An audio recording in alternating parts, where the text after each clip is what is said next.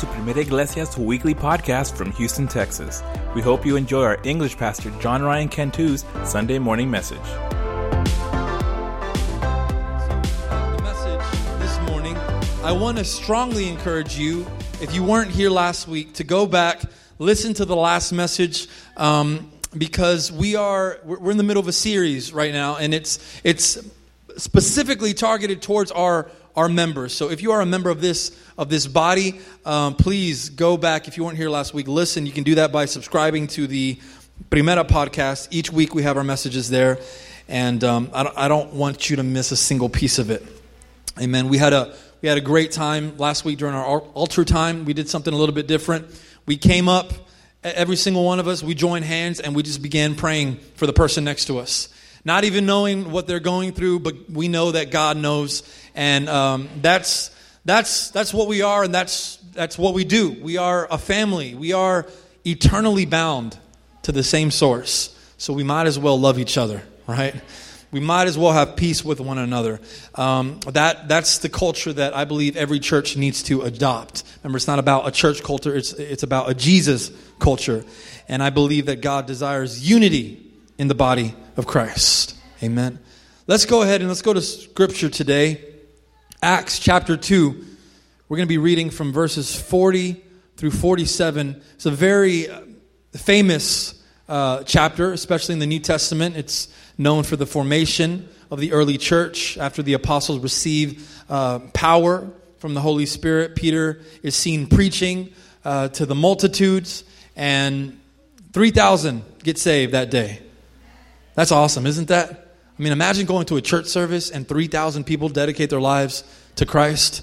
All right, and it says this: with many other words, he warned them and he pleaded with them, "Save yourselves from this corrupt generation." Those who accepted his message were baptized, and about 3,000 were added to their number that day. They devoted themselves to the apostles' teaching and to the fellowship and to the breaking of bread and to prayer. Everyone was filled with awe and at the many wonders and signs performed by the apostles. All the believers were together and had everything in common. They sold property and possessions to give to anyone who had need. Every day they continued to meet together in the temple courts. They broke bread in their homes and ate together with glad and sincere hearts, praising God and enjoying the favor of all people. And the Lord added to their number daily those who were being saved. Amen. Doesn't that sound like such an awesome community to be a part of? Like, I want to be a part of that community. And today, I've entitled today's message, the Acts 2 model, because we're going to be looking at the early church. They are the prime example for what a church should look like. And so if there's any church that we should be looking at, it's good to see what other churches are doing. And I like to talk to different pastors and see what they're doing, what works for them. But before anything else, what worked for the early church? What worked for the church that began to spread like wildfire? The church that we see the apostles founding because of Jesus Christ. That's the church that we need to model. And remember, this entire series, it's just us getting back to the basics. Right? It's entitled our series. Last week we spoke about who we are as a church, and today it's even more fundamental than that. Today's message basically preaches on the importance of being at church and creating a community that people want to be a part of. Did you know that you can't really be the church if you don't go to church? and there's a difference there from simply going to church like out of habit and tradition. I've never really been a big fan of that because I've seen too many kids my own age grow up and leave the church because their parents never explained to them the importance of why they needed to be there. It was just get up, get dressed, we're going to church. And maybe that worked for some people, right? It got them there. But I believe if you truly are in love with God, you have a relationship with God, and you consider yourself an integral part of this body, it's not because you were forced to go to church. It's because somewhere along the way, you had an encounter with God that made you thirst more for Him. And so now you keep coming back week after week because you know that your soul needs replenishing. That's why. It's not because someone dragged you to church. Maybe that helped you have the encounter with God, but it's because you truly want to be there. You truly want to be a part of what's going on and what God is doing. And You know, my generation, which I think is most of us here, right? I was reading some statistics, and I found out that our generation, my generation, we're a lot less traditional than the generations before us, all right? The generation before me, they got up every Sunday, and they went to church. And they did that for like 70, 80 years. They never missed a beat. And like, I look at our Spanish congregation, and I know Sunday after Sunday who's going to be there. They have a little bit, maybe a little bit less. Like on a good Sunday, when all of us show up at the same time, we have pretty strong numbers. But every week, I can count on the same people in the Spanish service because they're a little bit older. They grew up kind of traditional. Hey, I'm going to go to church because this is what we do. And I learned that our generation, we're not very traditional anymore. We're kind of leaving tradition behind. And so we're responding to different things. We respond to relationship. This is what this study said. Relationship, community, and authenticity. Now, tradition can and has led to those things, right? But the days of people just going to church just because it's Sunday, they're far behind us. So what do we need? We need to go back to the Acts chapter 2 model of the church. And what does that look like? What does that community look like? That's what I want to talk about this morning. I don't know if any of you have ever been part of CrossFit. CrossFitters in here? 185 there. You have a desire to do it. Okay. I know my sister-in-law was doing it for a while. CrossFit is like a different breed, right? And I go to the gym. I like strength training, and if I want to, I'll do cardio. But I don't want to have to be forced to do both at the same time. So I was talking to someone yesterday, Pastor Maggie's son, and he's a very avid CrossFitter, and he confirmed everything that I was thinking. And someone said on my podcast several weeks ago, they used CrossFitters as like the example of a prime community. He said CrossFitters are inseparable. They're always there for each other. If you don't have a ride to CrossFit, someone's going to pick you up. They'll meet you wherever you are in your level of CrossFit experience. And if it's your first time coming in the door, they're going to swarm you. All the people are going to be like, hey, man, we're gonna work with you. We're going to make sure that your goals are met. And we're going to push you to get you better. The way that people describe CrossFit should be the way that they describe the church. Inseparable. There for each other. If you don't have a ride, hey, I'm going to go get you. I'm going to go pick you up. If you're new to this, it's okay. Hey, come as you are. We're in this together. We're going to do everything that we can to make sure that you get discipled, right? Now, that seems appropriate for the Acts 2 church, but I was thinking about this. The 2019 church, we're a lot less like that small local CrossFit gym. We're more like a 24-hour fitness. How many of you guys have a 24-hour fitness membership? I'm Lifetime. I'm above that. But like you know what I mean? Like a big fitness chain who they don't really know you personally. They just know you on a membership level. Like I have gold status. That's my membership status at Lifetime Fitness. They just know you on a membership level. And as long as your account is active, meaning you pay every month, you can go as much or as little as you want. I know some people go once, twice a year, but it's all good, and no one's going to call you. They're not going to check on you. They're not going to make sure that you're still alive. As long as that payment keeps coming in, the only time they're going to call you is when there's an issue with your account, aka they can't process your payment, right? That's you think about that. That's not really a community.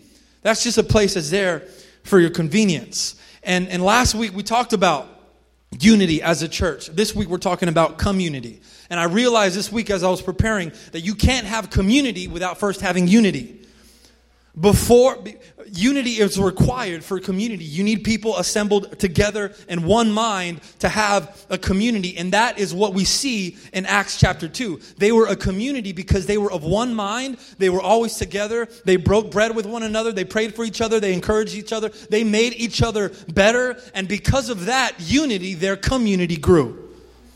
The Bible says that as they were doing all this, the Lord added to their number daily. People were coming in wanting to be a part of the community. Our churches around the world, They need to be communal. They need to be inviting. They need to be something that other people want to be a part of, man. So much so that people are willing to do some of the things for each other that the early church was doing for one another. And when I talk about this, please know that I don't just mean making the church more attractive, like with fluff, right? With more events and more activities and more fluff. That's fine, but there needs to be a little bit more to that, right?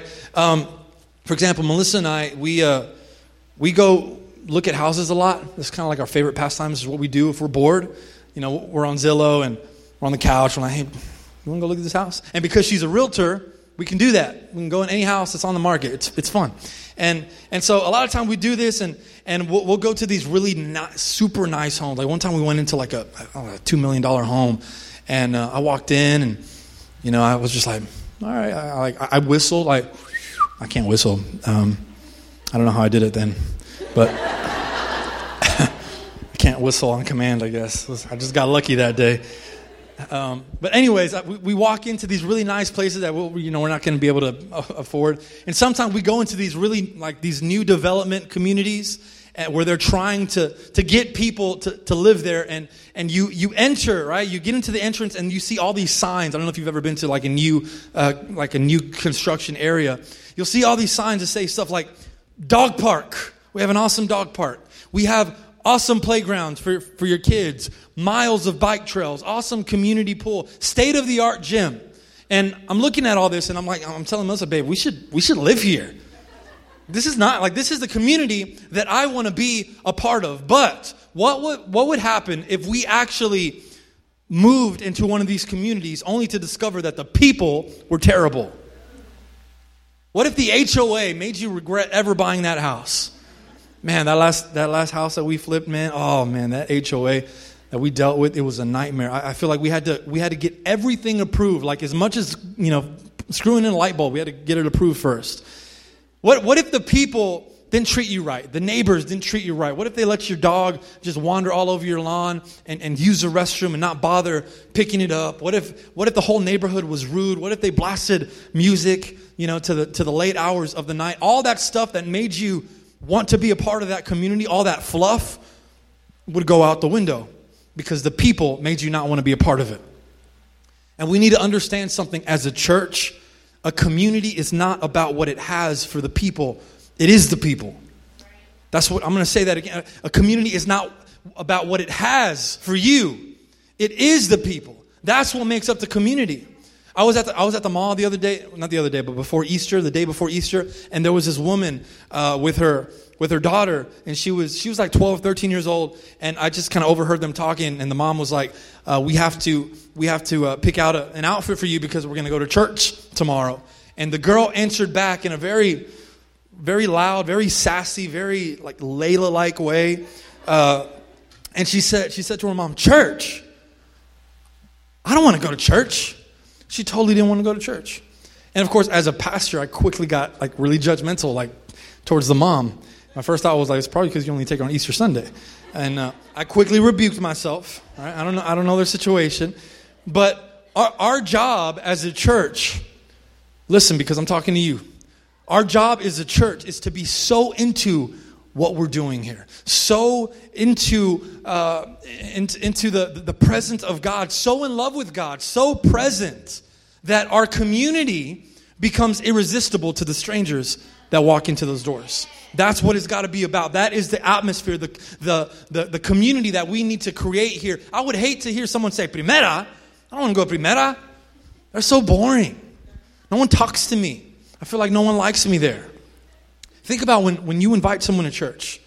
You're inviting, most of the time, someone who doesn't have a relationship with Jesus. Jesus isn't their friend. You're their friend. They're there for you, right? So the first thing that they're going to be exposed to is our community. And believe me, man, they're asking questions. They're looking around and they're saying to themselves, does it look like the people that come here on a regular basis want to be here? Because if it doesn't look like they want to be here, why should I come back next week? Are people here kind to each other? Is this the place where I want to be connected with my family? They say that a first-time visitor will determine whether he or she will go back within the first 10 minutes of them visiting. First 10 minutes. We have to create a community church. Now, it's cool for us to have cool stuff. It's okay to have a little bit of fluff. Man, I've been thinking like right here in this fenced area, get like a playground for some of the kids. I think they'd really enjoy that. You know, some little picnic tables or something. We've been talking about getting like a permanent coffee station in the foyer. Amen, right? I would like to revamp this entire facility, and I'm believing that it's going to happen.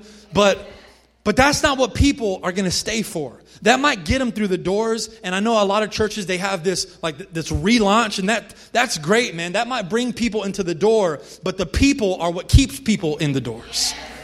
The community. The early church, the Acts 2 church, they had one thing. They had people. They didn't have playgrounds. They didn't have fancy events. They just had people of the same mind. People encouraging each other, praying for each other. Saying, man, if you need something, I'm going to go out of my way to make sure that your needs are met, because that's what we do for each other. We're brothers, we're sisters. And I love how this commentator, he's a great commentator, John MacArthur, he kind of goes through this whole passage and of what kind of church the Acts 2 church was. And I want to share some of this with you, and maybe you can kind of evaluate yourself and kind of see where we miss the mark. This community was what the early church created. Verse 42, just going back there, it says, they devoted themselves. So number one, they were a devoted church. They were a devoted church. This was a community that was devoted to Christ. They were devoted to the gospel message. They were devoted to each other, despite their differences. Despite, some sour apples here and there in the bunch that maybe you wanted to avoid every now and then because they were just too much. Some people are just like too much. Despite all of that, they were devoted to each other and to the greater whole. They devoted themselves to the mission of the church. And if you're a note taker, take some notes, because this is exactly what the early church was. They were a devoted church. The next part says they were devoted to the apostles' teaching. So they were a scriptural church. They were a biblical church. They were a church that preached truth. They were gospel-centered. They were committed to the church. This was a time where the Bible wasn't as accessible to the church as it is to us. This was a time when many of the letters to the churches hadn't even been written yet by the apostles. This was just people in the church were going based off of the words of the apostles, because they knew that they had credibility because they were there with Jesus, seeing everything. And so they had to really, really guard the truth and not let anyone in. Just because someone got behind the pulpit, it didn't mean that they were preaching truth. And I bet they questioned a lot of things that didn't sound accurate. They weren't so quick to accept something as truth just because someone came as a self-proclaimed teacher or preacher. They probably exercised a lot of discernment because truth had to be preserved. They had to know the truth. So they were a devoted church. They were a scriptural church. Number 3, the verse says, and to the fellowship. So they were a fellowshipping church. Can I just tell you this morning? Can I tell someone this morning? You've got to have some Christians in your life. You've got to have Christians that you fellowship with 10 minutes before and after church. That doesn't do enough.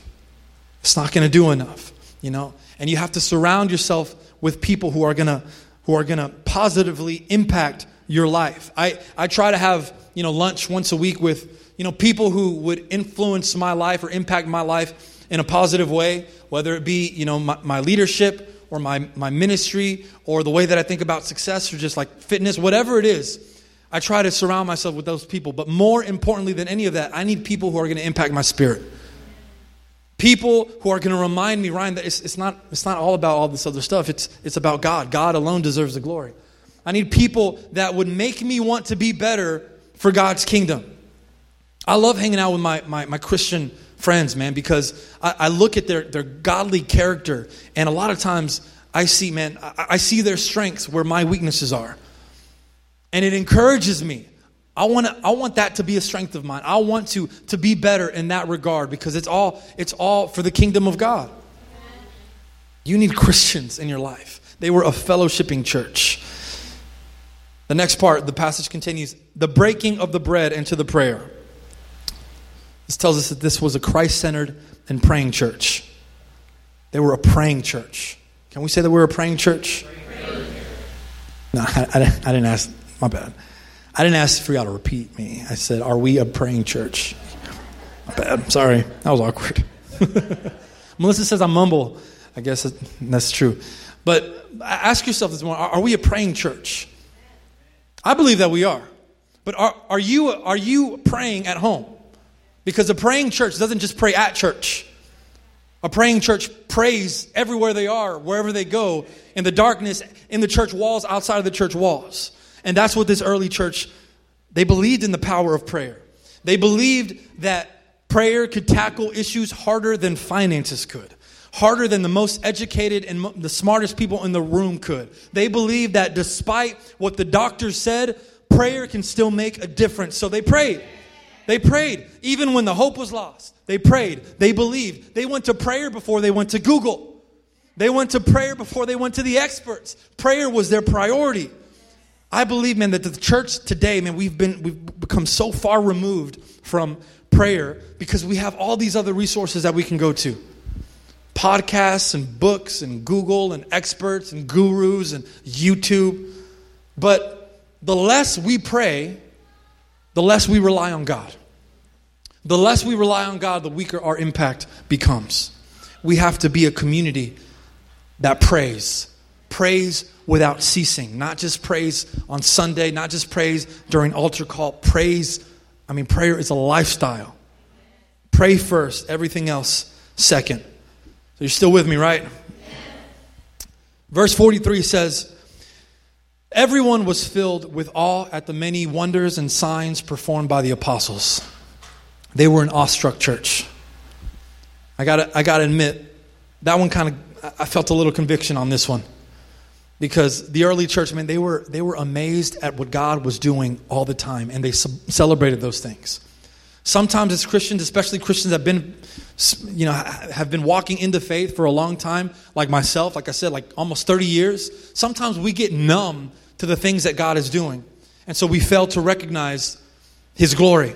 Because it's like, oh yeah, another person got saved. I see that every Sunday.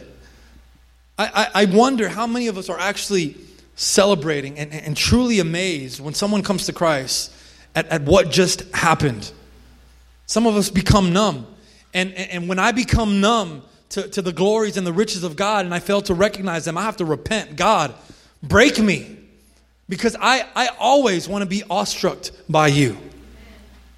Some of us, it's that, or we're simply not paying attention to what God is doing, to see what He's doing. But the early church, man, they stood awestruck at every miracle, every breakthrough, every healing, every wonder that God did through the apostles. And because they expected mighty things, listen to this, because they expected mighty things happened. They were expectant. Verses 43 through 47 tells us that they were a sharing church.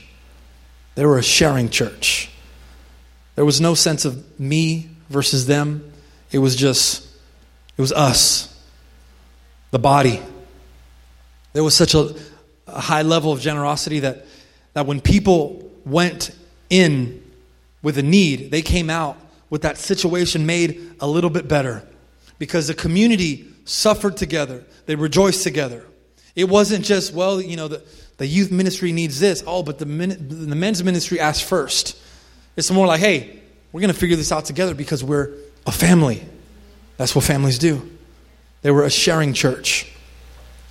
Verse 47 says, praising God and enjoying the favor of all people. They were a joyful and favored church. I want to stay on this one for a second. When people joined their community, the people immediately felt the joy in the room. Can you say that about your household? If a stranger walks in, someone who doesn't know Christ, someone who doesn't have the joy of the Lord, when they walk into your home, do they feel a sense of joy? Or do they get this like really stressed out vibe? or this kind of just lethargic and, oh man, I don't even know if I want to be here, or this obligatory vibe? Do people, when they come into our house, into this church, do they sense joy first, or do they sense a stressful vibe? Do they sense an obligatory vibe? Like all the people are here just because they have to be here. It's Sunday. What is it? The Acts 2 church, they were favored. The Bible says they were favored. And you think about that, and it might be a little hard to see how they were favored because they were persecuted, but God still favored them throughout their persecution. God blessed them. When you're doing the will of the Father, man, His favor is upon your life. Even if you don't see it, God is working. When you're in the middle of a storm and you're like, God, I don't even see you, but you know that storm was placed by God, everything's going to be all right. You have the favor of the Lord, and you're going to see it immediately when you get out of that storm. And finally, the last verse, it says, and the Lord added to their number daily those who were being saved. They were a growing church. Because of the community that they created, and because of the attitudes of the people, because of the unity, because of the presentness, because of the desire to be present, their community grew. Because people on the outside were looking in and said, man, I want to be a part of that. I don't know what's going on. I don't know what's going on at Primera Iglesia, man. But when I see people walk out into the street, they walk out with a smile on their face. What are they doing in there? What are they talking about? What's going on? I'm curious. That's the community that we need to create, church. And I know that this body, if we follow the Acts 2 model, we can create a community that reflects the early church. And we too will see the favor of God. We will see more lives saved, people healed, more miracles happen, and more growth in the kingdom of God. But we need to be of a holy community. We need to be of a holy community. What kind of community are we creating here at our church? I want you to ask yourself that this morning. What kind of community are you creating for this church? Are you praying for your brothers and sisters in here? Are you praying for each other? Do you seek to be there for this community? Or are you just looking for someone to be there for you? Are you only looking for someone to pray for you? Someone to go and visit you when you're sick? Are you making the community about you, or are you making you about the community? Unfortunately, many churches have done the former. But the Acts 2 church, they did the latter. They made themselves about the community. What can I do for the kingdom of God? And that's the community that I believe people will want to be a part of when they see it. We just have to create it here. Amen. I'm going to ask you to stand this morning. Amen. I'm going to ask you, church, come on, can we step forward? Let's step forward together. And let's begin to pray for this church. I want to be very intentional during this series with our altar calls. Last week we prayed for each other as individuals. Today I want us to pray for just the entire community. This community, this church body as a whole. That we may begin to see God move like He did in the Acts 2 days. Where the Holy Spirit came upon the church and all of them went out proclaiming the gospel, winning people for Christ. That's what we want to see here. We want this community to be one, Lord, that you desire for us to be. Come on, church, right there where you're at, begin to just lift up your voice in prayer and begin to pray for this body, this church, this community, that we be in line with God's will. Thanks for tuning in to Primera Iglesia's weekly podcast. Join Pastor John Ryan Cantu every Sunday morning at 11 a.m. For directions or more information, visit us at primeraiglesia.org. We'll see you next time and hope you have a blessed week.